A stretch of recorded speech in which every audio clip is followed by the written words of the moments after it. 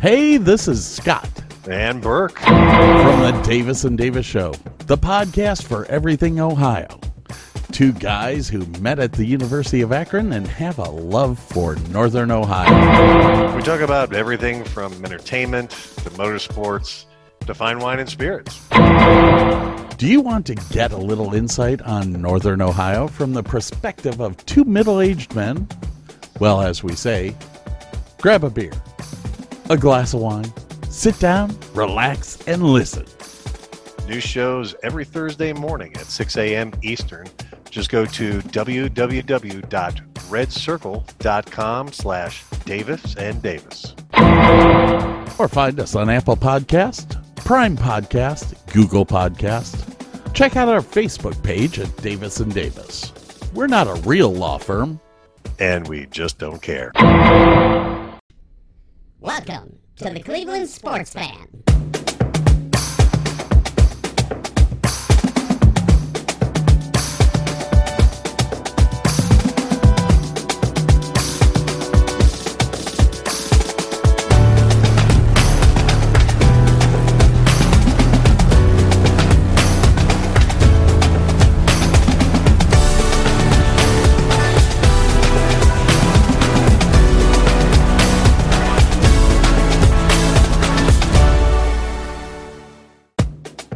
Welcome to the Cleveland Sports Fan, everyone. Welcome, welcome, welcome. It is Victory Monday. That's right. It is Victory Monday here at the Cleveland Sports Fan, your number one place for Minnesota Vikings news since the Cleveland Browns totally fucking suck ass. We have the Vikings lost, buddy. Hey. Don't rain on my parade here. Okay. I'm just gonna roll with it and keep going. And all right. Pretend. All right. Okay, keep going. We have with us today Dr. Drippy Dick. Hi. I'm serious. Look at the screen. Look at what I named you. Oh my gosh, you did. How do you get that off? How do you get that off? And we have Mr. Oshimida with us. How are you doing, Oshimida? You and I had a nice conversation last night. I wouldn't call it a conversation. I listened to you scream for 2 hours. Oh, well, that's a nice conversation in my book. It was a long weekend, guys. It was a very long weekend for sports. If I was going to listen to this show when it's done, the first thing I would do is pause it right now, go to the store, and get a bottle of ibuprofen and some rum because you're going to need it. I wouldn't even stop at the rum. I would probably go straight to 151 because this was brutal. This was a brutal weekend. Did you all hear about Derrick Henry? Yeah, he's on my fantasy team in about 4 teams. They're done. I sure hope you picked Adrian Peterson because someone else did. Matter of fact. Sorry, I have Elijah Mitchell and Lombardi Lenny, and I'm good to go. I'm on a 5-game win streak. 4, 5. I had Najee Harris on mine. Hey, guess what? I actually got a decent amount of points from him. I wonder how that happened. Oh, wait, the Browns couldn't stop anyone. Oh, all right. On that note, 151, everyone. Bacardi. Why am I here? Bacardi, Why am I even here? You're going to dog the Browns? 151. I heard Burley had some choice words last night for the Browns. Are we still back in the truck up? Are we back in the truck up, guys? $40 million? Can we focus on winning a damn game first? Ooh, tough words. Please. From a liquidy drippy dick. Can we focus on winning a damn game against a good ball club before we start talking about $30-40 million, please? Or maybe how we should, use Odell Beckham Jr. to our advantage. We still have not had that episode about him yet. Oh, I've got a great way to use him to our advantage. He should probably start pushing the garbage out of the concession pits at the end of the game, because he sure as shit can't catch a ball. That's rough, isn't it? It's rough. It's rough. You know what? I know that everyone loves it when I do this. I have the full press conference from today of Mr. Kevin Stefanski. Me too. It's about 20 minutes long. It's about 20 minutes long. I'm not going to play the entire thing on the podcast, but I'm going to play it for you guys, and we're going to listen to the whole thing, and then we're going to discuss it. This will be my third time, actually. Oh, looky here. And I want to share the sound. This was a team loss. And he's taking all the responsibility as a good coach should. Everybody hold on. Okay. Injury front, like we mentioned, Jack has a dislocated elbow. He's in the multiple weeks. We'll be without him. Josh Johnson, I'd say, is day-to-day with that neck sprain. Like I told you guys last evening, really disappointed and frustrated.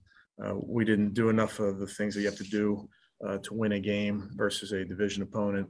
And we got to own that, and we are owning that. And then we got to learn from it, and then we got to move on from it. But that's what today is really important with our players, that we dive into it and see some areas that we can improve. And with that, I'll take any questions. Thank you, Coach. We'll start with Tom Withers. Thank you, Rob. Hey, Kevin, with Jack, is that going to be an IR situation or a possible surgery? I'm not entirely sure yet, Tom. I would say we'll see on that decision. As far as your offense goes, you've only managed 41 points in the last 3 games. I know you want to score more. I know you want bigger chunk plays, et cetera. Kevin, are you having to kind of reevaluate philosophically how you approach a game, just in terms of getting more explosiveness out of that group? Yeah, I think you're right, Tom. We did not score enough points yesterday. We haven't scored enough points the last few weeks, like you mentioned. We have to look at it. We got to find ways to be explosive with the ball, run game, pass game. We have to stay on the field and convert on third downs. And then when we get down in the red zone, we got to convert those into points. So there's a bunch of plays like there are every week that we all wish we had back. And we got to make sure that we capitalize on them because that's in order to score those points, we got to make some big plays in the run and the pass. Thank you. Thanks, Tom. Mary Kay Cabot is next. Yeah, Kevin, specifically, can you talk a little bit about, Baker's performance in that game? How do you think that he did? Do you attribute any of, the multiple dropped passes to anything that Baker's doing, or did he do his job and the guys around him didn't? And if so, kind of what's just so wrong in general with this passing game? Yeah, I think, Mary Kay, we missed some opportunities is probably the easiest way of putting it. And that's where I need to do a better job. I got to put guys in position to go make a play.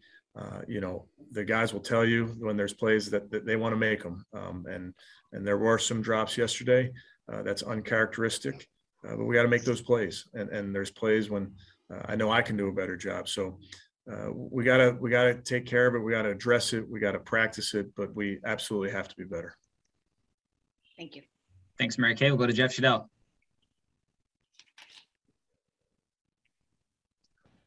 Hey, Kevin, specifically to Odell Beckham, he was on the field for like 43 plays yesterday, but only 2 targets. We talk about this week after week. What is missing in that harmony that should be there by now? Yeah, I think I would tell you, first and foremost, I need to do a better job. I really do. I need to make sure that I put him in position to make some plays, and I didn't do a good enough job, certainly yesterday. Having said that, he gets a lot of attention from the defense. There were a bunch of plays where the safety is cheating to him, and that opens up opportunities for other guys. I think of an early third down that we had where the post safety stayed to the boundary side because he was cheating towards Odell, and we had a big play to Jarvis. So his effect on our offense is there, but I do need to do a better job of making sure that the ball makes its way into his hands. Thank you, Jeff. We'll go to Scott Patrick. Hey, Kevin, I'll follow up on what Jeff just said.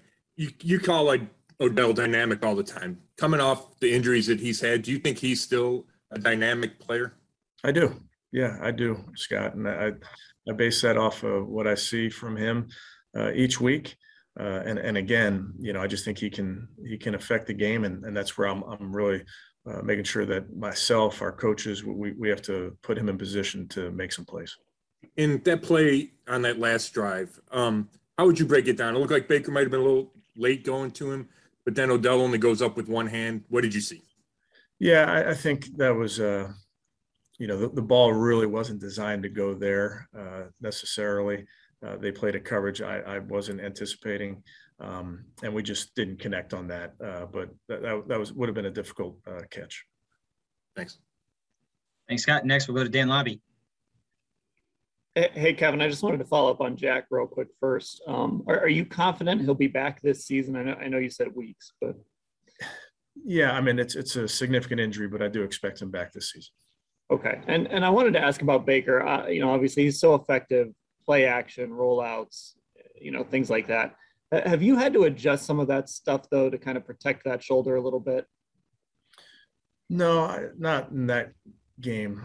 They play very, very wide in their attack, so they're going to take away some of those boots and rollouts and keepers.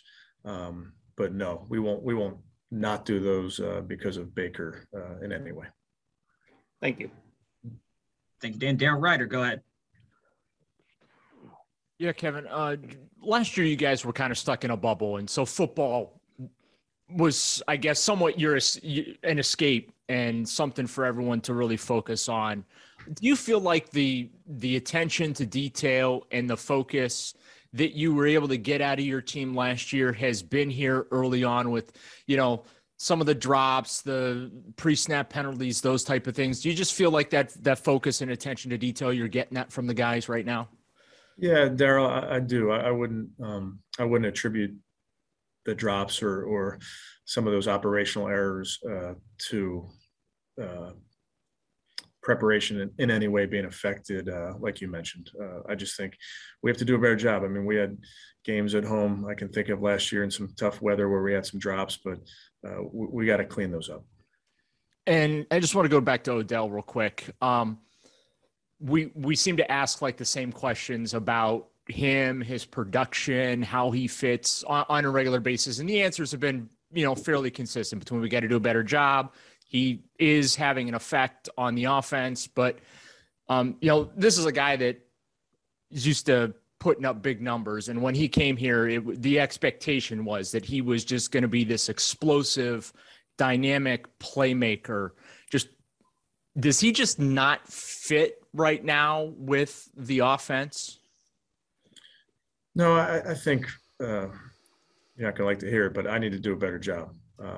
And we scored 10 points, so I certainly have to do a better job there. Thanks. Thank you, Daryl. Nate Ulrich, you're up. Hey, Kevin, is Blake Hance your starting right tackle as long as Jack's out? Yes. Okay. And with those moving parts, I obviously understand that you guys are always going to look at things, and Andrew Berry and his guys are always going to look at things. And does this put you, though, in a position where you might look at some line help beyond the normal checking into things before tomorrow's trade deadline? Yeah, I think Andrew and the personnel staff are always looking at all those type of things, but I can't comment on anything that they may do. Thanks, Nate. Next up is Marla Ridenour. Yeah, Kevin, I was just wondering about Chubb. Do you think he looked rusty? I mean, he had a lot of, short runs, and then only one long one that kind of looked like him. Yeah, Marla, I think he's healthy. I do think, like anybody working back from an injury, he's I guess nobody's 100%. That first day of training camp, everybody's 100%. But I think he's healthy, and then I think he'll just keep getting better each week. And one quick thing, just Coach Dungy said last night on TV that he thought that was roughing the passer on the fake field goal. Did Jordan do anything wrong there, do you think? I can't. I'm going to let Coach Dungy's words. I'll let him speak for himself. Okay, thank you. Thank you, Marla. Back to Jeff Shadell.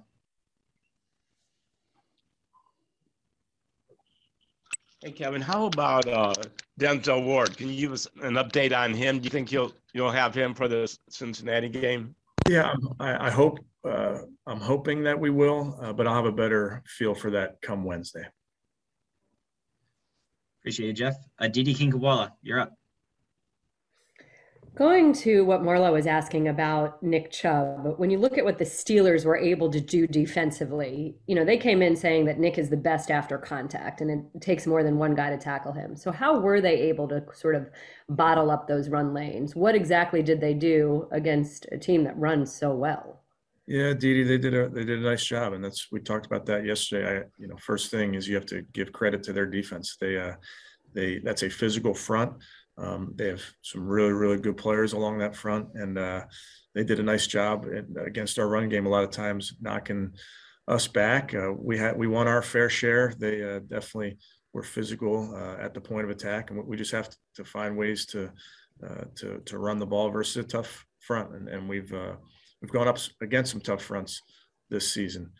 So again, credit to them.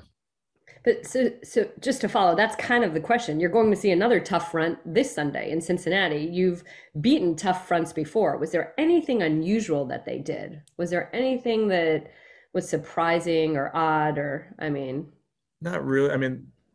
They played their defense. They played their base front. They played their nickel front. They pressured some, but they did a good job. And I got to find ways to make sure we can be explosive in our run game, and we didn't do it enough yesterday. Thank you, Didi. Tom Withers, you're up. Thanks, Rob. Thanks, Kevin. I hope you got out trick-or-treating last night. Hey, I know you'll turn over every rock to fix this. What's the heaviest one right now? What's most concerning to you? Yeah, I think for us, Tom, we have to make the most of our opportunities. And I've seen it from this group. I've seen some really good moments from this group. I know what we're capable of. We have not done it. We haven't done it consistently enough. And that's going to be, the charge going into another division game is we got to find ways to score some points. And again, there's never one answer to all of it. There's certainly schematic things that we can do. There's certainly plays that the guys can make, but we'll just make sure that we are pulling this thing apart and making sure that we give them a plan this week that they can go play fast. I know it's complementary football. It's about all the units, but in terms of defense, are you pleased with what you've seen out of the last couple of weeks?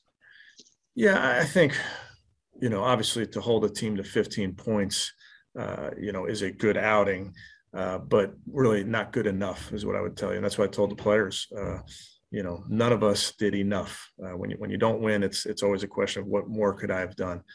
So while we were good in moments, we got to take the ball away, and we didn't do that yesterday. And we got to find a way on some of those drives to get off the field. Thanks. Thank you, Tom. We'll go to Scott Patrick.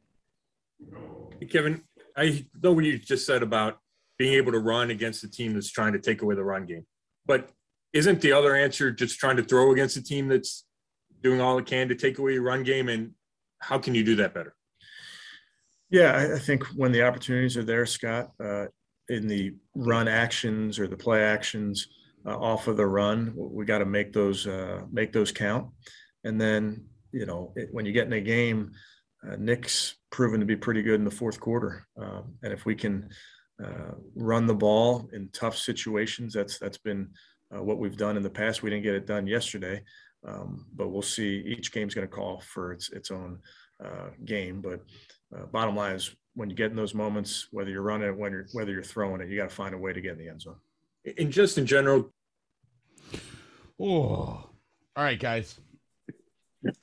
I did cut it off about 4 minutes early, but the fact is that after that, they just go into the same damn questions over and over and over again. We've already heard his answer. But there was one question, matter of fact, that we didn't hear here, but it was said in the press conference, and it was actually my question myself. But I don't want to take the spotlight because it is totally Oshi Maida's take on it. And if he doesn't really know what I'm talking about, then I will take the spotlight. But that question was asked during this press conference this morning. Which question was it? Oshi Maida? Go ahead. He was asked why we don't throw balls down the field. Why don't we? Why? Like, if you think about it, Oshi Maida told me last night offline that, what was it, like 40-some% pass interference rate went up? Yeah, since 2017. So why don't we try? We have Odell Beckham Jr. We have Donovan Peoples-Jones.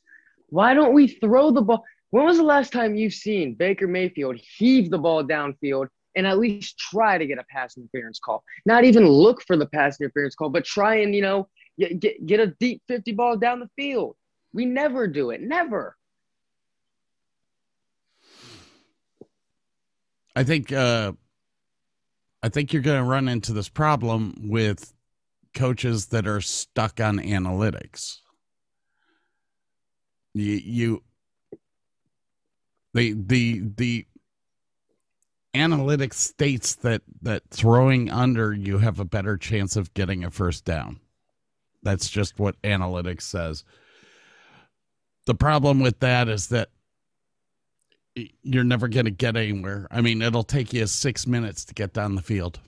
And that's perfectly fine. But why not 1, 2, maybe 3 times in a ball game, send Odell down the line or Donovan Peoples-Jones down the line, make sure your O-line blocks Baker for a good 5 seconds and have him heave it. Like, what's wrong with that on a first down? Oh, okay, you don't get it. But 2nd and 10. I think it kind of bugs me that you've got Rashard Higgins, you've got Donovan Peoples-Jones, and Odell that you could send downfield in either post runs or slants, whatever, mix it up, but go further down. You got 3 people that are very qualified to catch a ball. Yeah. Yeah. If you have 3 people heading downfield, your cornerbacks and your safety are not going to know which direction to go. Or you can just, while you're sending them downfield, you can send Jarvis 15-yard slant, 10-yard slant. That's what he's there for. We have the weapons. We're just not using them right. I think we saw a lot in this press conference that kind of changed my feelings. I don't know if you guys saw the press conference from last night. The press conference from last night by Stefanski really kind of bugged me because it was just coaching double talk. And today he actually went and talked about specifics, which is something that Oshi Maida and I talked about last night. I said, it's time for our coach to start calling people out. But we are halfway through the season and we're a 50-50 team right now. It is time for this coach to start calling people out. The coach of the Detroit Lions did it last night. Flat out said Jared Goff needs to do more. Now, Burley, he does call out someone. He calls out himself and everything. And that's fine. That I like that. I really do. I like that the coach puts it on his back and says, I need to coach better. I need to put my guys in position to succeed and make plays. I get all that. Here's my thing. This is like 5-6 weeks in a row that we have said that. We've heard him say that. I need to coach better. I need to do what needs to be done to put my guys in a position to score, to succeed, to make plays. Like, he even puts dropped passes. Like, in previous weeks, Odell's dropped passes. He's taking the blame for it. I'm not putting my guys in a position to succeed. My only question is, how many weeks are we going to hear that until we finally see a change in result? Because even against, and I understand we had some missing components, but even against Denver, they only scored 17 points. Other than the Chargers game, it just seems like the offense is not there. It's not clicking. And the defense is spotty, hit or miss. The front seven I believe in. The secondary is very inconsistent. You know, offline, I asked Burley, I think it was last night. I asked Burley last night, and I said, do you ever think Coach Stefanski, because he's just he's just an awesome dude all around, you know, from the attitude, the respect, the way he carries himself. I love this guy.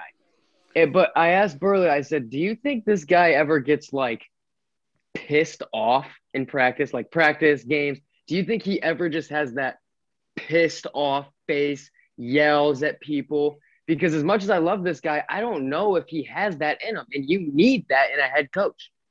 Bill Belichick. What are you thinking, Oshimida? Yeah, I do. When I was talking to Jake last night, my comparison was, because again, it's very hard to compare the Browns offense to any other team because they play differently. So I always go back to Tennessee. But it seems like A.J. Brown's catching a 70-yard touchdown every single week. And I don't know if the Browns don't feel that they can throw the ball downfield. I don't know.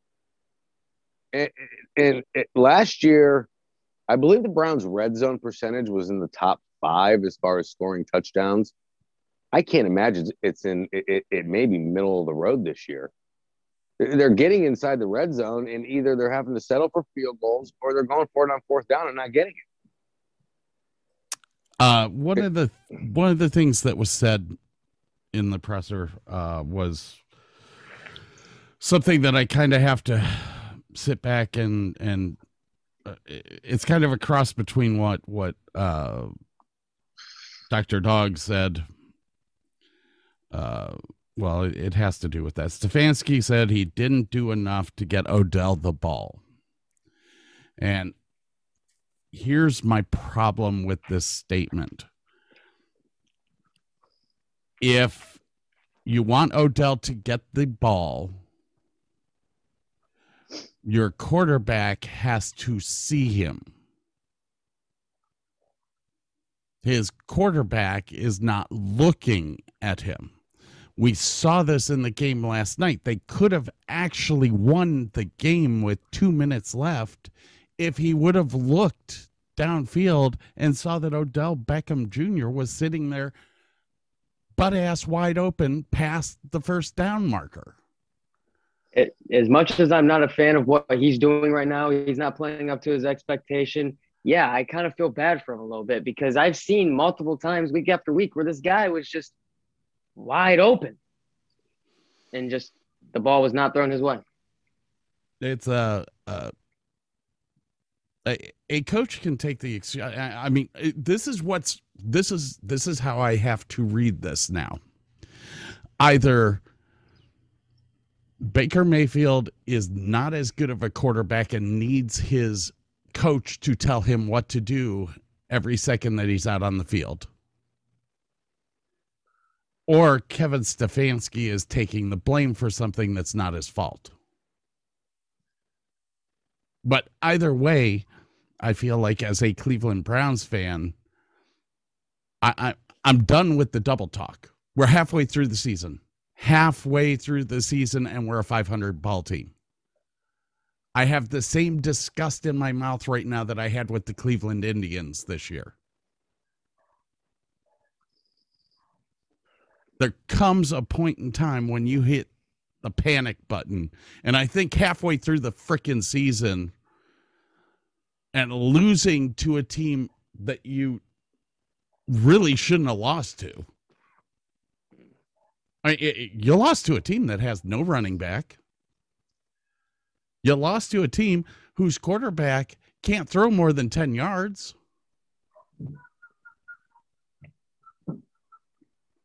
And And he lost to a team that was predicted to finish last in the division. What are the other takes from this? Chubb So here's looked the thing. rusty. Here's the thing. Chubb, rusty, whatever. Here's the elephant in the room, and here's what we haven't addressed yet. And it's my fault ultimately that it should have been addressed in the preseason. The Cleveland Browns are 16-10 with Kevin Stefanski, including playoffs. They were 11-5. They went 1-1 in the postseason to put them 12-6, and now they're 4-4. 16-10 is their record. Here's the thing. They have not beaten one good team. And when I say good team, I don't mean the Washington football team that last year was in the playoffs. I don't mean the Colts from last year. I don't mean the Bears from this year because they have a really good defense. I mean a really good bona fide team. I'm going to read you off the wins. And I'm going to tell you the losses. Actually, I'll start with the losses. Ravens, loss. Loss again. Steelers, loss. So there's 3 in the division. Loss to the Raiders. Okay? This year, losing to the Chargers, losing to the Cardinals, losing to the Chiefs. Every team that they lose to is a good team. Here's the teams that they've beaten. Okay? The teams that they've beaten. The Washington football team, the Cincinnati Bengals, the Dallas Cowboys. 38 points in that game. That should be noted. That is their best win, in my opinion, under Kevin Stefanski, minus playoffs, but he wasn't in the playoffs, so you can't really factor that in. They beat the Colts with Phillip Rivers. That might be the best overall team that they've beaten, but other than that, it's bad. They beat the Bengals again. They beat the Texans. They beat the Eagles. They beat the Jags. They beat the Titans. They beat the Giants. They lose to the Jets. They lose to the Steelers again. You're cracking up over there, and you can't stand what I'm saying. But the bottom line is, Jake, the Browns have not beaten a bona fide Super Bowl contender in all 26 games with Kevin Stefanski. Not a single one. The Titans, no. The Colts, no. The Cowboys, no. No. Really? No. No. Are we going to air your? Are we going to air your question on this show? I didn't think we'd have to, but I think we are heading that way. Okay. First of all, those were last year. Okay. So even if you were to mark those in, I'd say this year they can't beat a good team. But did you really think that the Indianapolis Colts were going to go to the Super Bowl last year? Did you really think that the Dallas Cowboys were going to the Super Bowl last year? Did you really think that? Did you really think the Ravens were going to go to the Super Bowl? Did you really think the Steelers were going to go to the Super Bowl?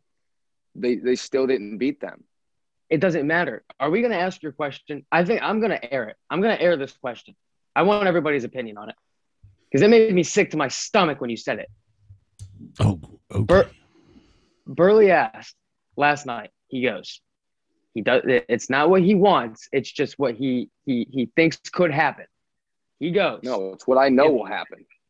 If the Browns don't make the playoffs this year, he thinks they will fire Kevin Stefanski, and I think he's absolutely crazy. Baker will be right out with him. No, you're done. You are done. You don't know what you're talking about. That's so idiotic for you to even say. How is the most talented roster in all of football, all of the NFL, the best offensive line in the last decade of the league, the 1-2 punch of Nick Chubb and Kareem Hunt, the highest paid wide receivers. You have Jarvis Landry and Odell, not to mention the tight end room is the best in the league, the defensive front seven with Myles Garrett. How do you miss the playoffs with that? I'm not saying they will, but if they do miss the playoffs, there's going to be a lot of people. Baker's out the door. Stefanski's out the door. Might as well throw you out the door. That's crazy. That is absolutely crazy for you to say. I want both of your opinions on it because we obviously don't see eye to eye.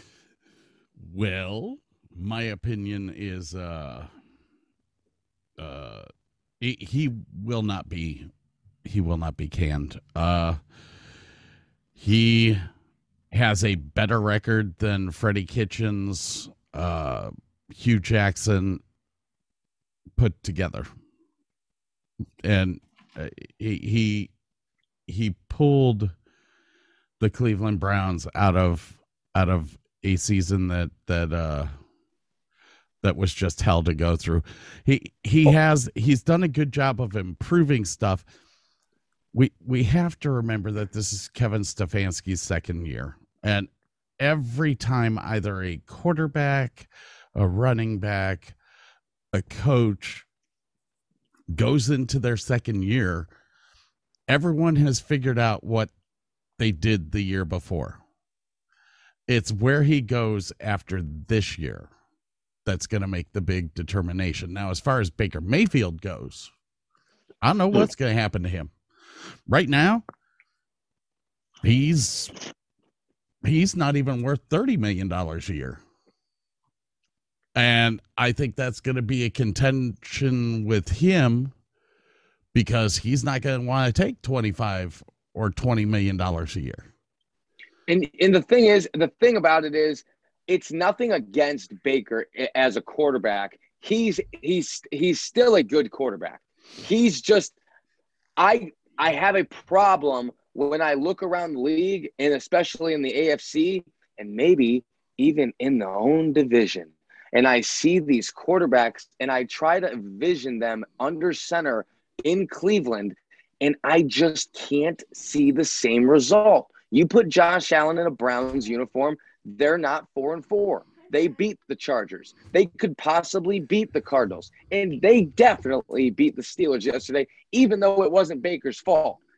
Jarvis Landry lost the Browns the game yesterday. There is no ifs, ands, or buts. If we're pointing a finger to anybody, it's Jarvis Landry. That's who lost the game for Cleveland yesterday. So, I mean, he owned it, took it on the chin, and he's going to regroup, hopefully, and electrify Cincinnati on Sunday. But, I mean, it's just a fact. The Browns haven't beaten a good team in 26 games with Kevin Stefanski. I mean, sure, let me rephrase. They've beaten good teams. They have not beaten the teams that are Super Bowl contending teams. They can't beat Kansas City, okay? They didn't beat the Cardinals. They couldn't beat the Chargers. They can't beat the Ravens in their own division. And Cincinnati's on the up and up, and they still struggle with Pittsburgh. It doesn't matter. They struggled with Pittsburgh last year in the last regular season game to clinch, and Pittsburgh didn't have anybody out there. And they still struggled, and it took them to the fourth quarter to win that football game. It's just a fact, Jake. It's just simple facts. They are not able to put these teams away that they need to win a Super Bowl. If you want to talk about playoffs, fine. I think they'll still be there. I think that they will make the playoffs. If you check their schedule the rest of the year, they might only lose 2 more games.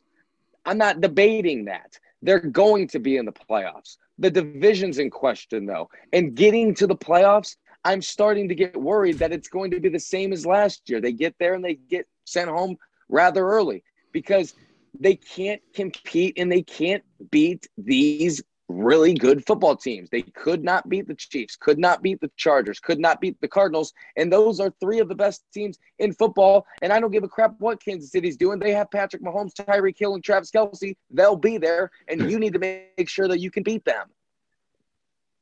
Oshimida, what do you think?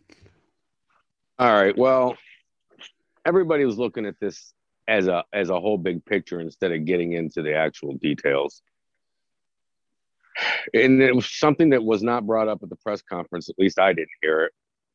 And the fact that we can't beat these teams because we can beat these teams.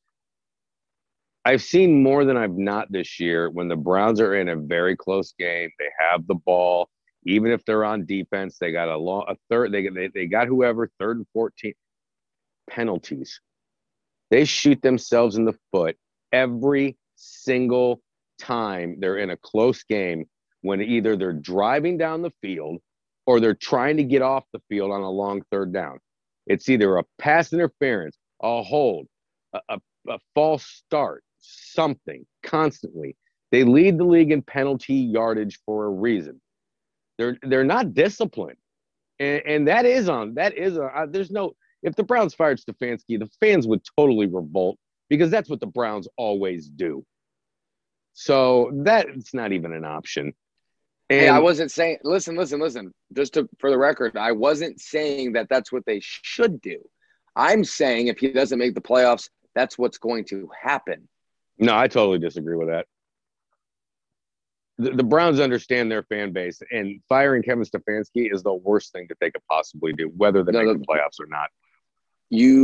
But you're talking 3 months from now. The mood is going to be a lot different sitting with at 8-9 or 9-8, missing the playoffs. It's the mood will be so much different because of the team, the roster that we have. Okay. There's no excuse. And maybe that might be the problem. Maybe that might be a problem. Do you think there's too many guys? Is there too many mouths to feed? Is that the problem? Is that why they can't get into a rhythm?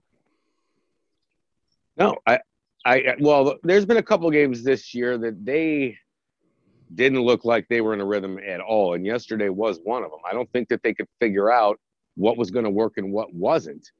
They obviously couldn't run the ball at the beginning of the game, which takes away all play action, takes away all bootlegs, as that's where Baker's at his best. But your premise was they can't beat good teams. That is not true. They can beat these teams if they show some discipline and stop committing stupid frickin' penalties. They haven't, though. They have not beaten bona fide Super Bowl contending teams. I know they haven't. And every opportunity they've had. Okay, it seems like they can't. The problem what you just said, you said that there's been a couple of games where the offense hasn't gotten into a rhythm. Other than the first half against Kansas City in week 1 and the Chargers game, the Browns offense has not been in a rhythm all year. Even against Houston, the Houston Texans couldn't get in a rhythm. I understand they scored 34 points, but the first half, they didn't have a rhythm there. There was no rhythm against the Bears. There was no rhythm against the Cardinals. There was no rhythm against the Broncos. And there was no rhythm yesterday. The rhythm is not there. I would have to disagree with you on that, though. They had very good rhythm in the Kansas City game. They may have lost that game. The first half. They had good rhythm in that game. In the first half, I would agree. The second half, there was none. But, I don't. I think our biggest problem is we can't finish games. I know I'm kind of leaning towards Oshie Midas' take, and the penalties have a lot to do with it. But it's not that we can't beat these Super Bowl contending teams, because we can. We can. We can. But yeah, I just don't think we can finish the game once it comes to the fourth quarter. Not to mention, Nick Chubb, what did he average fourth quarter per rush? Like 11, 12 yards?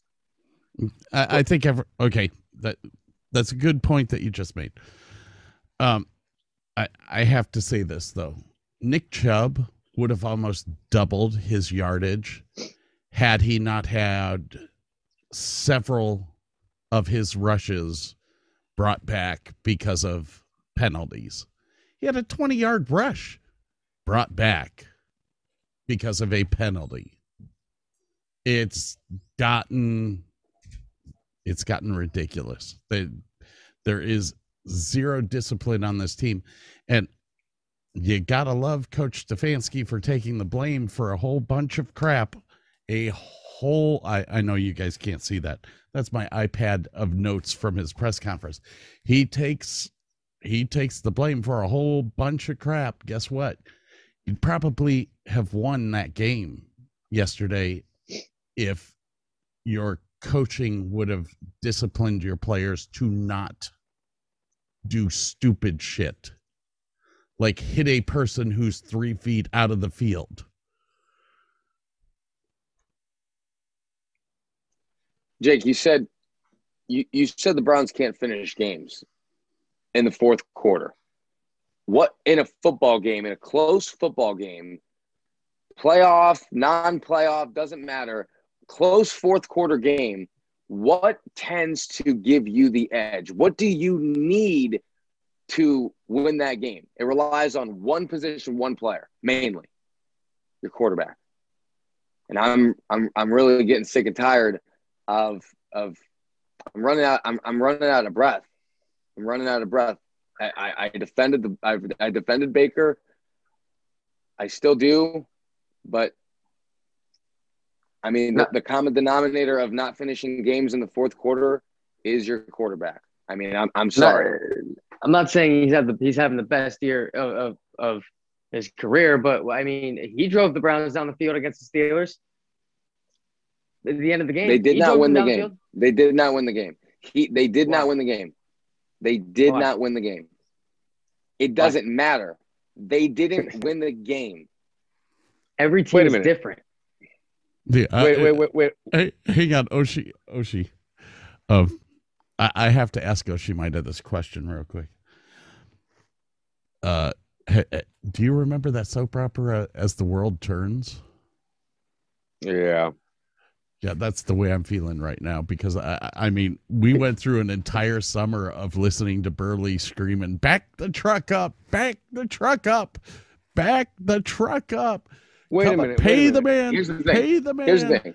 Pay the man. Here's the thing. I was ready. I don't know if I was fired up. I don't know if my adrenaline was flowing, but I was telling Jake, I said, if Baker Mayfield comes into this game after Jarvis Landry just fumbled the football and takes him down the field and on a game-winning drive beats the Pittsburgh Steelers, and that's how this season turns around, and that's how we get the rhythm, pay that man. Because no quarterback's ever done anything that he's ever done, and then you go game-winning drive, beat the Steelers to turn the season around. The bottom line is he didn't. And I understand Jarvis Landry dropped a pass. It was high. The pass was high. It was so catchable. Oh, my gosh. Are you going to tell me it wasn't? Oh. All right. Oshimida. It was catchable. Wait a minute. Wait a minute. Did Baker Mayfield give up that great big lead against Kansas City in the first game? Did Baker Mayfield give up that big lead against the Chargers? I get what you're saying. The bottom line is, Tom, the bottom line is he's not winning the football games. I need my quarterback to take control and say, okay, if my offensive tackle is going to bring Nick Chubb back from 20 yards, I'm going to get 25 on these next two plays. And it's just it's almost like you're saying he's got to be perfect. Like everything around him has to be perfect. We have to have a 1-2 punch running back. We have to have the best receivers, the best tight end room. He's got to have not just one Pro Bowl, 2 Pro Bowl. He needs to have the whole offensive line Pro Bowlers. And if one of them goes down and Blake Hance has to come in to take over with Conklin, and that's our excuse, I'm sorry. I'm running out of time.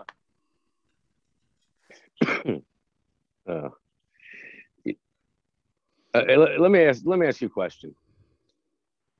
Who you asking? If anybody, if Tampa Bay was beating the Chiefs by 17, 20 points at halftime, and Kansas City came back and took the lead, and Tom Brady went down the field and they didn't make it on fourth down, who would everybody be blaming? They'd be blaming the defense. They wouldn't be blaming Tom Brady.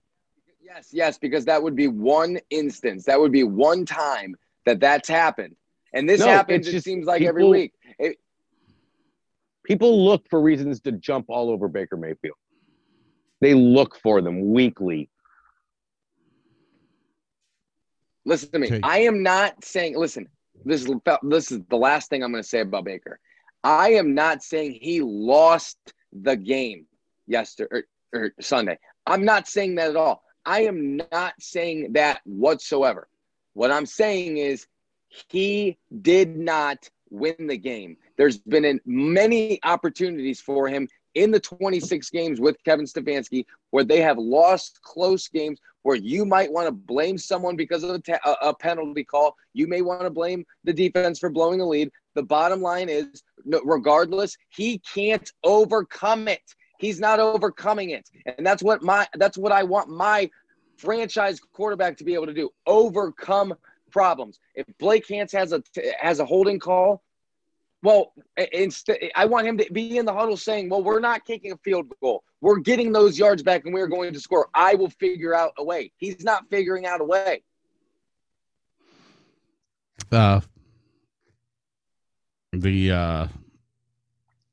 mindset of a coach of trying to get a first down on fourth down every time needs to kind of change when your quarterback can't do it. Secondly, somebody, and I can't remember who, said that Baker didn't lose the game, but he didn't win the game. Well, he did kind of lose the game. He had Odell Beckham Jr. wide open at the first down marker, wide open, and he throws it to Jarvis. He overthrows Jarvis at that. Because maybe that's who coach told him to throw to. And he was just trying to listen to his smart coach. Okay, then that brings us back to the fact that this is not a quarterback that you need in Cleveland. You need a quarterback who can think for himself, because a coach only talks to you for 15 seconds in the huddle. The bottom line is the Arizona Cardinals last Thursday, they and I know some people did, but you can't just solely blame AJ Green for losing that game, because here's the thing. When we talk about Jarvis Landry, if Jarvis Landry makes that catch, then we win the game. You're essentially saying that everything's got to be perfect. There's going to be things throughout the game that happen, that alter. You are going to turn the ball over. You're going to turn the ball over yourself, Baker. You got to be able to overcome it. He's just not. Why are you throwing into double coverage when you have a player down by the sideline right at the first down marker who's wide open with nobody covering him? Okay, so no other quarterback misses a read every now and again. And the other thing is I'm not saying Jarvis Landry lost that game, but I'm going to say 7 freaking drops is a very important part of losing that game. So let me ask you. I'll ask you. 7 drops, okay? Who's to say Baker's not the common denominator there? What are they afraid to catch the ball? Are they dropping the ball? Are their hands dropping the ball, or are they dropping Baker's balls? Like what? I don't even know what that means. I'm being serious. Is it just is it him? There was a little bit of comedy. A clean ball? Is he not throwing clean enough balls? Is he throwing them too hard? I mean, when I play Madden, there's a certain way that you can throw a pass. If you tap square, he's going to throw it lightly. If you hold on to it, that's called a bullet pass. Well, if you just press it normally, that's a standard pass. I know that playing Madden. Is he not throwing the right velocity on the ball at the certain amount of time? Because I mean, it's very uncharacteristic to see Jarvis Landry, especially Odell Beckham Jr. drop a pass. I've never seen Odell Beckham Jr. drop a pass until he got to Cleveland. And again, the only game this season that Baker Mayfield would have lost, they won. And that was the Vikings. That was the only game that I think that you can solely blame Baker, and they came out with the victory. Oshie, what was the point that you were trying to make? Are you saying that this is that Baker has nothing to do with this? No, I'm not saying that, but it sounds like you and Ryan simply want to put like 90% of it on him. Well, in the game that I watched yesterday, I do have to put at least 50% on him. Oh man. You know, Okay. before the season started, I wasn't really the biggest Baker fan. I supported him, you know, but I really didn't love him. And again, not that I'm very proud of what happened, but he did get hurt, dislocated shoulder, popped back in. He tore his I don't know it off the top of my head, but he tore it, keeps getting Labrum. worse. Labrum. Every time he gets hit and then how he lands on it, you know, it keeps getting worse and worse and worse. But I mean, I'm sorry, this might be an unpopular opinion to you two, but I think Baker Mayfield was playing just fine with how with his mental health, you know, his physical health. Okay.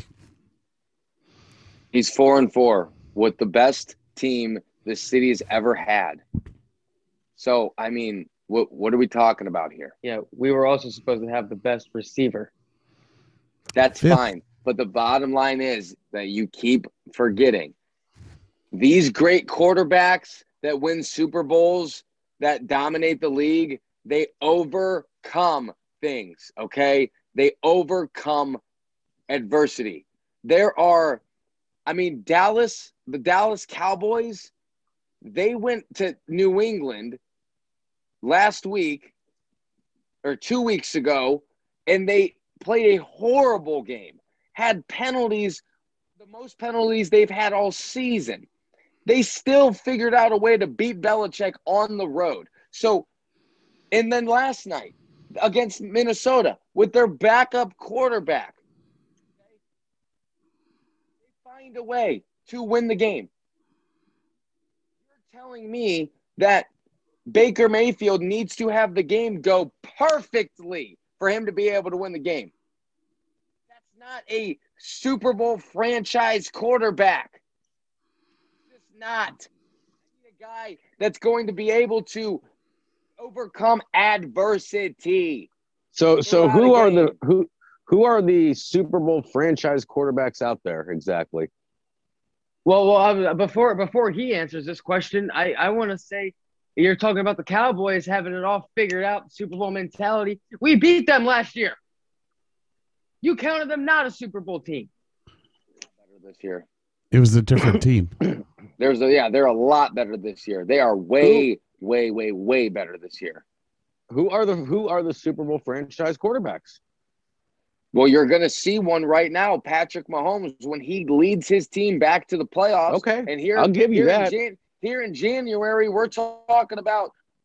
Remember when the Kansas City Chiefs? We were talking about them maybe being the worst team in the AFC. Yeah, well, here they are. Because Patrick Mahomes is able to overcome adversity. Are you going to answer the question, or are you going to talk about Kansas City Chiefs for the next half hour? You want to know quarterbacks who tell me who they are. They got to be able to overcome. Is Josh Allen over? Aaron Rodgers. Okay, Aaron Rodgers. I'll give you Aaron Rodgers. Had no receivers. Tom Brady did it his whole life. Okay. Is Lamar Jackson one of them? Yes.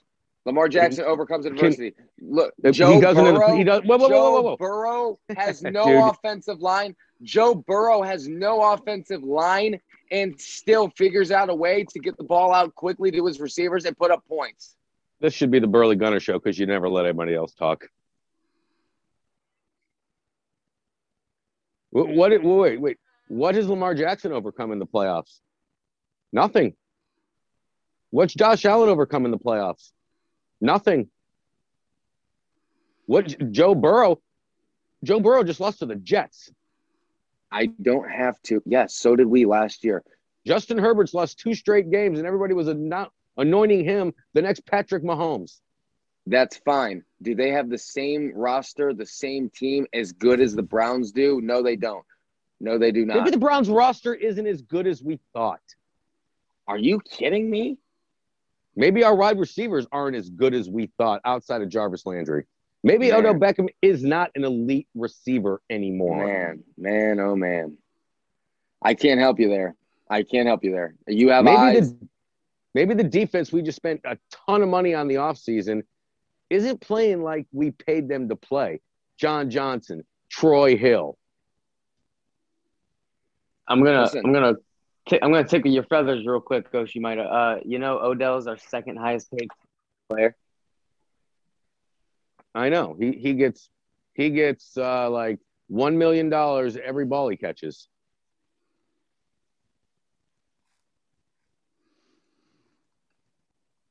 And he should have to give back $500,000 for every freaking one he drops. Okay, so here, since somebody brought up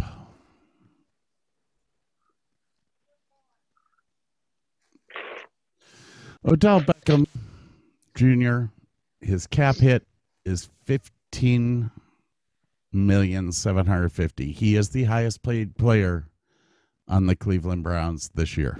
No, that's not true. Myles Garrett just got paid. He did not. It doesn't count for this year. Okay, I misunderstood. My fault. His The contract cap hit's was all that matters. his contract was $56 million total, but this year only $9 million goes into that. So the highest paid player this year is Odell Beckham Jr. at $15 million.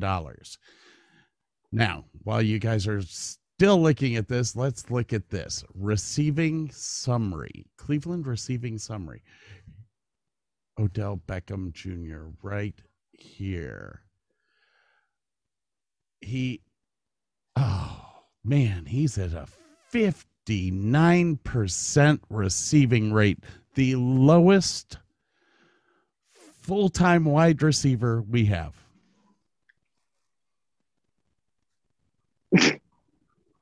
I'm sorry. I take that back because Anthony Schwartz is the lowest, who has only had how many targets? Had 15 targets, 7 completions. Odell Beckham's completion rate is 50%.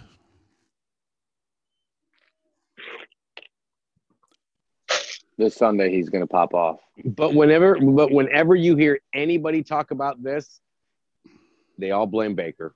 But what I want to say is, you just said, Burley, one day he's going to pop off. One day he's going to. How many days do we have to wait? Just like Coach Stefanski. How many days until it's enough? Because I think it's enough already. I mean, I love the dude, but dude is not playing up to his expectation whatsoever. You can only run the routes that is on the play and hope your quarterback finds you with that football. So I mean, I don't understand how it's not like he's going out there and not winning routes. He is. We've seen it on tape plenty of times where he beats a man and Baker chooses to either tuck and run because he can't see him open, or he throws it to another receiver who's in double coverage. So, like I said, I don't think Odell, again, I don't think he's one bit of a concern. It's concerning that he's not getting the ball more. I think it's I think I said this when we picked Odell, or when we picked Baker Mayfield. I have always in the AFC not liked quarterbacks that were shorter than 6'3". You have to be able to see over your offensive line to know who is open and who is not. This is why people like Ben Roethlisberger have lasted as long as they have in the AFC. Tom Brady lasted forever in the AFC. These are guys that are 6'5", 6'7". Baker, I said this has to be considered his second year. And if he does great this year, back the truck up, pay the man $40 million. At this point in time, he's worth about 10, 15. On top of that, as a Cleveland fan who's 53 years old, I'm getting tired of waiting. Guys, I only have about 25 years left before I'm dead. I'd really like to see a Super Bowl with the orange and brown. But at this rate, we're never going to see it. Any final words, guys? Nope. Yeah, I have one. The Browns are going to roll Sunday against Cincinnati, and you will see me back here next week raining on the parade, or it's not raining on the parade. I'll be raining on Cincinnati's parade. But can we talk about them for 2 seconds? Is there any possible way that the Bengals beat the Browns? I mean, come on. The Browns are going to be in the backfield. Joe Burrow might not make out of this game. That's what they said about the Steelers game yesterday. Oh my gosh, Ben's gonna get hurt. What they do? Well, hit him once? Well, they had a good game plan. They got the ball out quick. I mean, it is what it is. Ben Roethlisberger, I thought he was going to give up his part-time ownership of the Cleveland Browns yesterday, but it looks like he's going to hold on to that for maybe like 2 more months until we get to week 17. On that note, everyone, we're going to take a little break here. We will be right back.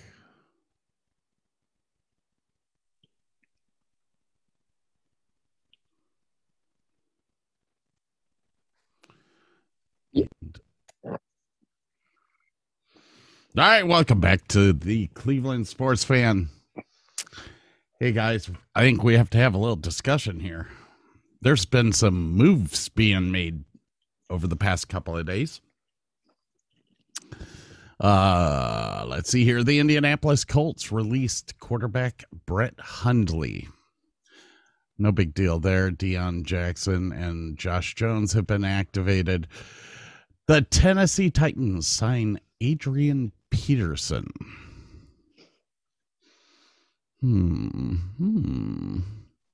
So the injury list from this past weekend stands at this. T.Y. Hilton of the Indianapolis Colts suffered a concussion and will remain under concussion protocols. Tyquan Lewis suffered a season-ending knee injury. Minnesota Vikings, Danielle Hunter has suffered a torn pec and probably won't play the rest of the year. Jameis Winston will miss the remainder of the season with a torn ACL and a damaged MCL.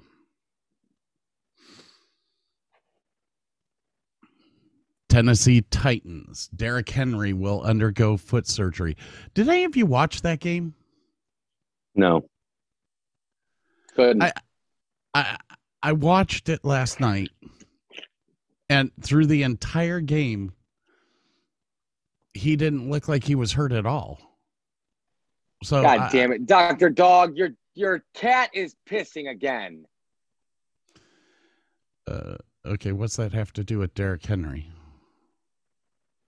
It's I can hear it. And it's really annoying. Sam Darnold remains in concussion protocol.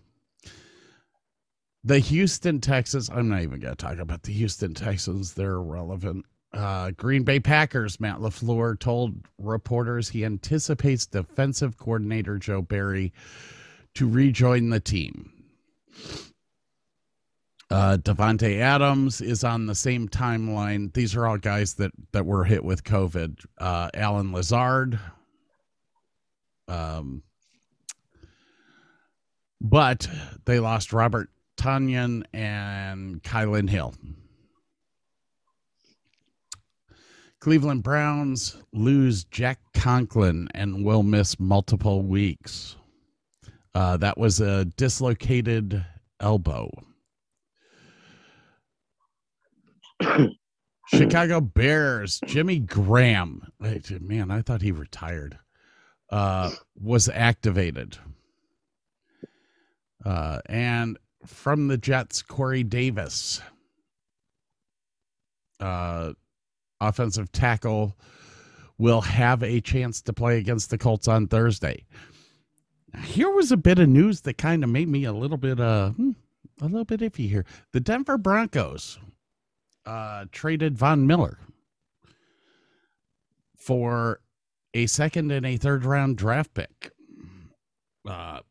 which is basically, in my mind, saying that the Denver Broncos have given up on the season. Why would you get rid of your number one linebacker for 2 draft picks unless you're pretty much saying, hey, we're done? Go on. I mean, not saying it's smart, not by any means. I'm saying it's smart, but I mean, dude's been irrelevant since 2015. Like, let's be real. That's a good point, but he's still probably the heart and soul. Yeah. And I mean, they're the Broncos record is the same as Cleveland's.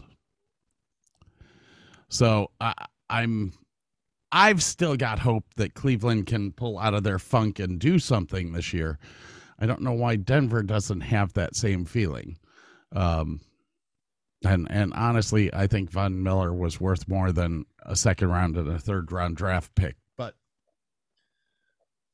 I think Denver should have traded him because they're looking up at they're looking up at everybody, and even the Chiefs, who, I mean, they'll be all right. They'll be better than the Broncos. I mean, they're in a tough spot with that division and with their quarterback, who is the worst quarterback in the division. So, I mean, a rebuild is inevitable, but yeah, probably could have got more for the guy. Now, somebody sent me a text message this morning. I'm not going to say who. Here, let me read it to you.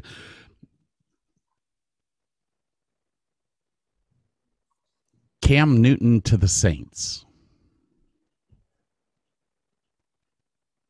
Yeah, that was me. It's all starting to come back, ain't it? It's all starting to come back, ain't it? Yeah, finally. I literally thought that I could go a week on this show without saying the name Cam Newton. I didn't say you had to say it. I text you.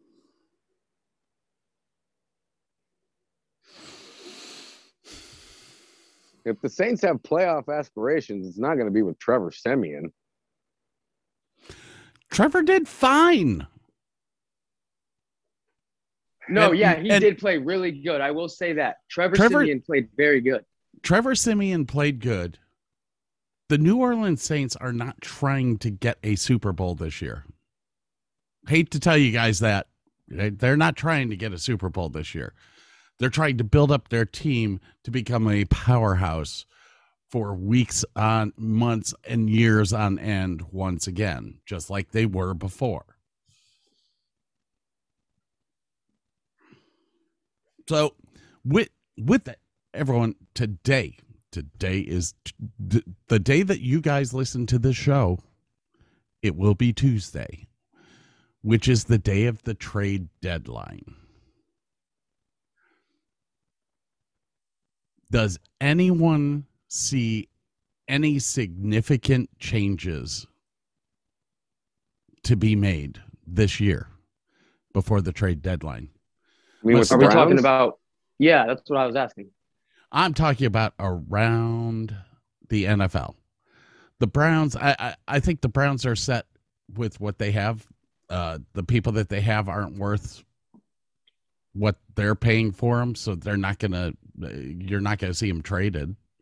No, I wouldn't suggest that they would trade any of their. I think that they will probably try to give some depth in that offensive line, since apparently Jack Conklin has the Denzel Ward syndrome, where he can't stay on the field either.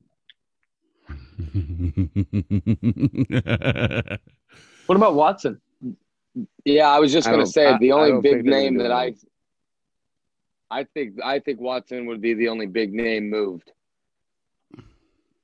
Where do you think Watson's going to go? If he goes.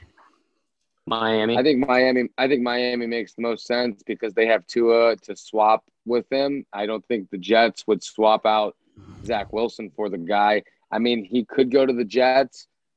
Maybe they don't need a quarterback in return. I mean, they do need one in return, but maybe they look at it, they don't want one in return. I don't know what the Jets can actually offer them because they don't really want to give up their draft picks, but I would say he ends up in Miami somehow, some way, plays with the Dolphins, and we'd see Tua in Houston to try to revive his season, which is probably the worst place that you want to go revive your season or revive your career. Well, what I heard was it's only Miami. It's Miami or nobody. And what I have heard was Houston still wants more than Miami's willing to give, and Houston does not want Tua in return. They would rather have draft picks over him.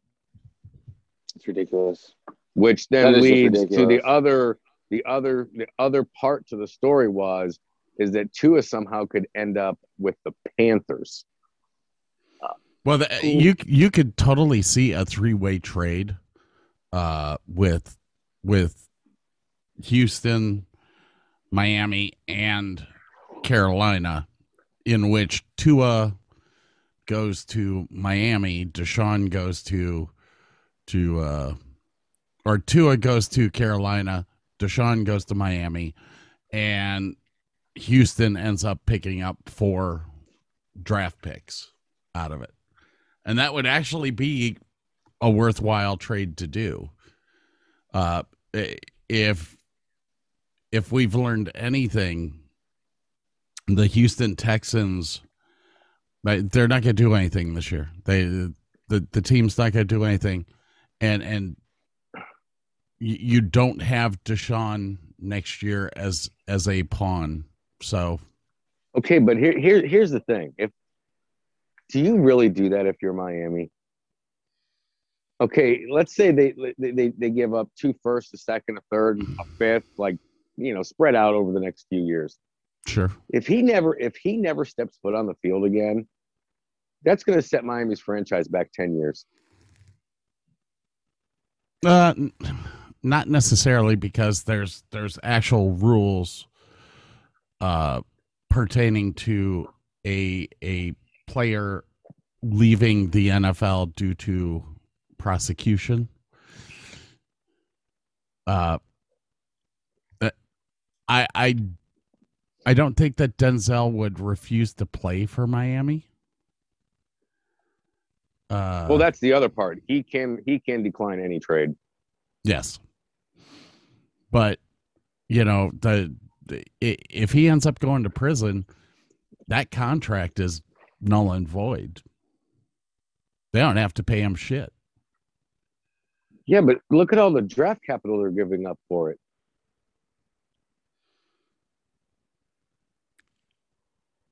Miami is about a quarterback away from being probably second in that division. I don't have faith in the Patriots. The Jets, they look like the Jets. Wait, let me take that back. The Jets, they look like the Browns. And then the Miami Dolphins, uh-oh. Did he just put a Panthers cap on? No, I put a cap on, saying that comment was cap. What am I going to do with you? So I don't know. You get a good quarterback into Miami, they've got the people around them. I mean, I'm not disagreeing with you, I guess. I just don't think Miami's defense has what it takes to be second in that division. I thought that's where the Dolphins were heading going into this year. But, as much as I can't stand the Patriots, I'm watching them play this year, and I think they totally earned that spot. Well, here's the thing, though. Miami can work on that defense in the draft. So you pick up Deshaun this year, you you've resolved a bunch of your offensive problems. Now you can really concentrate on the defense.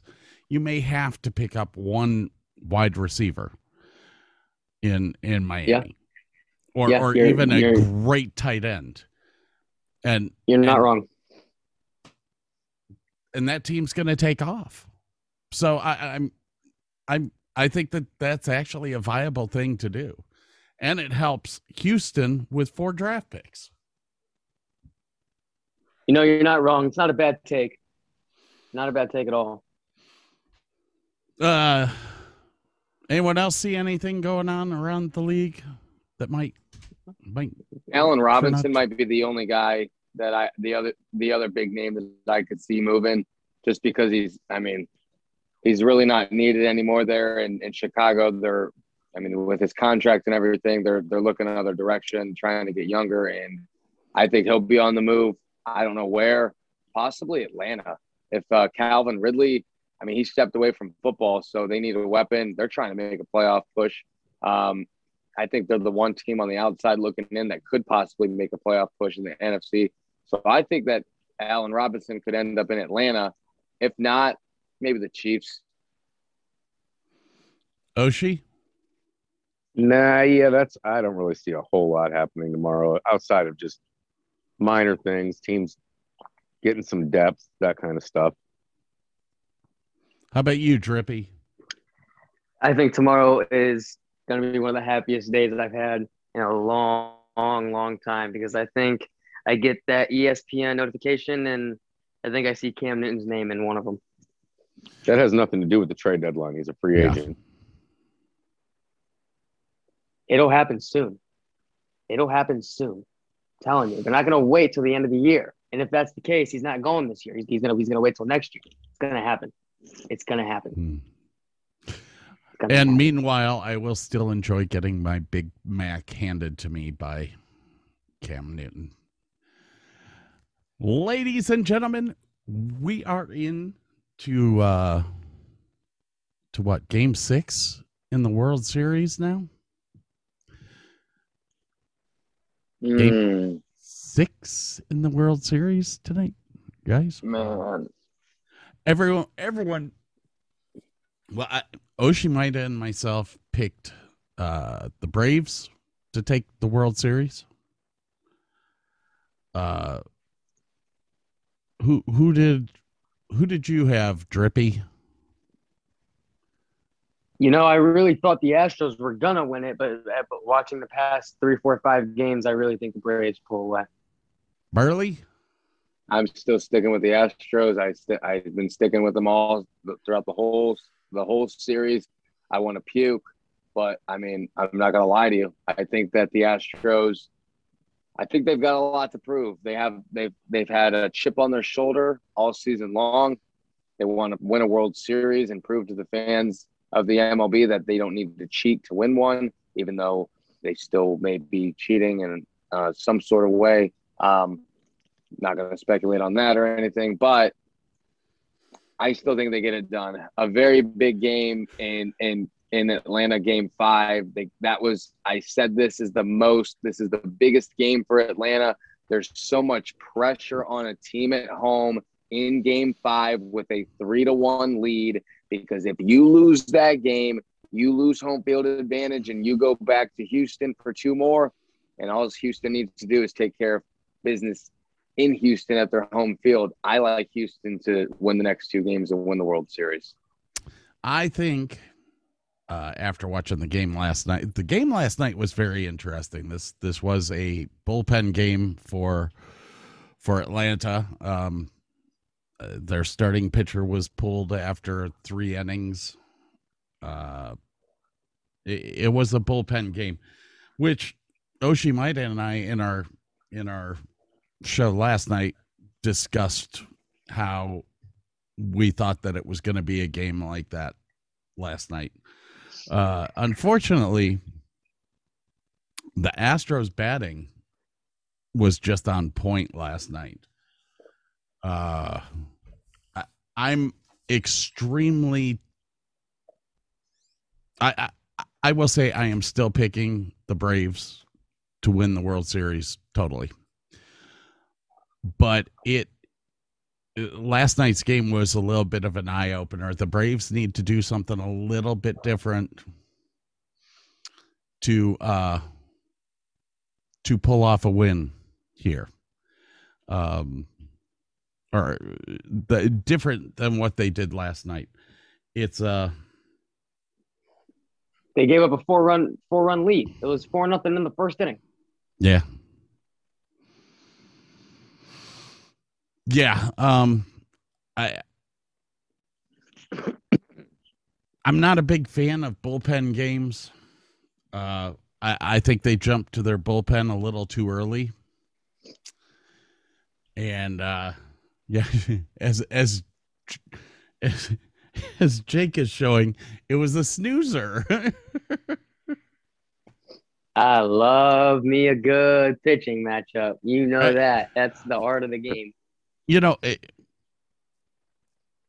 I don't know. What do the Braves need to do to win tonight? Or it's tomorrow night?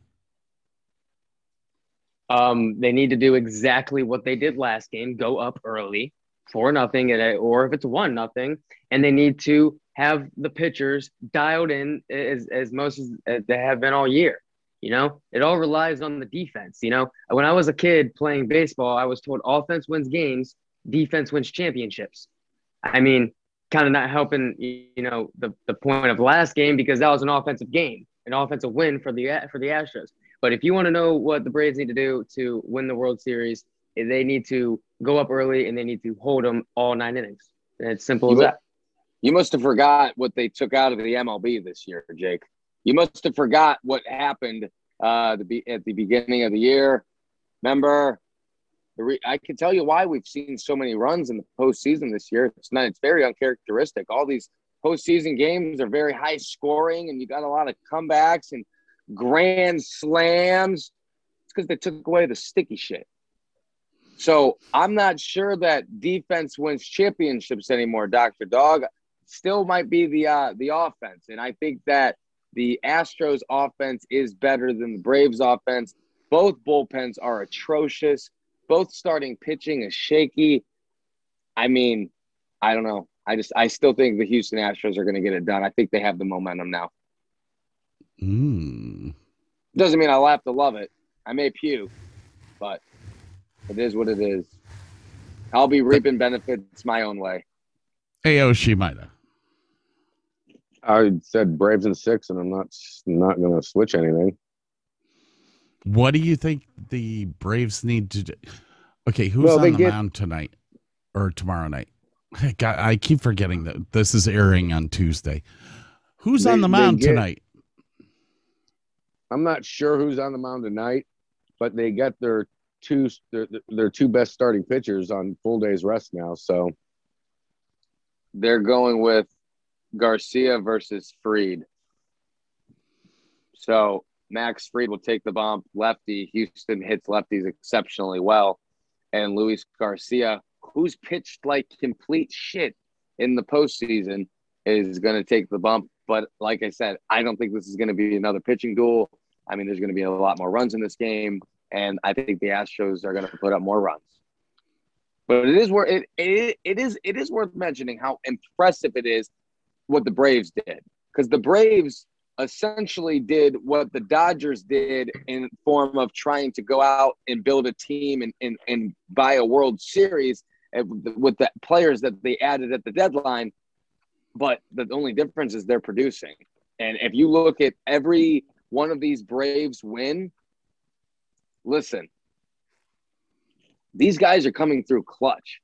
Adam Duvall, Jorge Soler, Eddie Rosario, they all have homers. They're all coming in clutch. So, I mean, it is going to be a very good Game 6. I'll be rooting for the Braves. You bet your ass.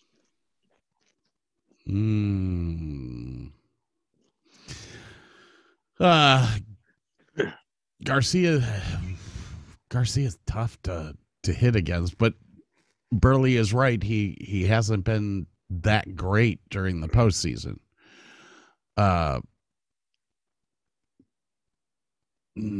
Max has already pitched a game once, hasn't he? in the series? Yeah, I believe he pitched game 2. Okay. And I think Garcia also has pitched. I think tonight Garcia came in and blew it. He came in relief in what was it, game 4, and blew it. Yes, that's right. Reed pitched against Houston. Houston won 7-2. So, well, I am sticking with Atlanta. I think they pull it off tonight. We'll see. I'm either gonna. I don't know. Last night's game was incredibly intense and fun to watch, and I can't wait for the Tuesday night game. It's going to be. You got 2 pitchers that are really young. Garcia's only 24. I think Max is 26, maybe 25. 27. Oh, he's 27? Yeah. Yeah, but still a young pitcher. It's going to be a fun game to watch. This has been a really good World Series after the tanking of the Indians. It was good to watch some good baseball after that. I must say. All right. On that note, is there anything else that we have on our mind today? Not particularly. Dr. Dog?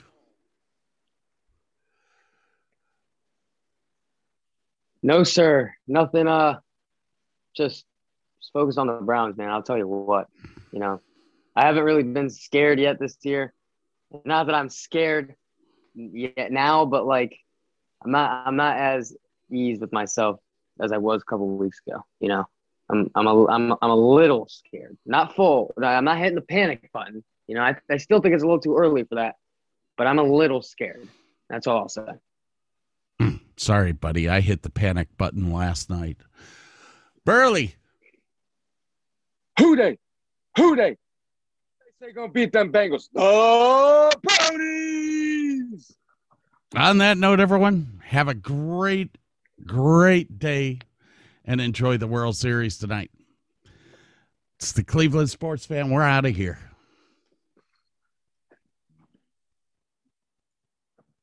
On behalf of Mr. Oshimida, Burley Gunner, as well as myself, we'd like to say thank you for listening to the Cleveland Sports Fan. Please go to clevelandsportsfan.com to link up to our podcast or our YouTube channel. To join our Patreon page, go to www.patreon.com/Cleveland Sports Fan. You can find full-length videos of everything that we record there.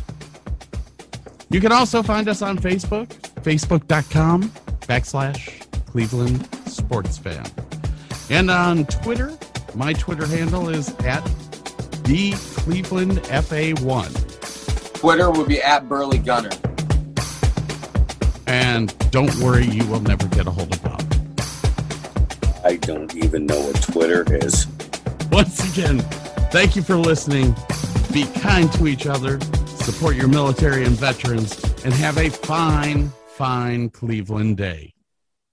Wait.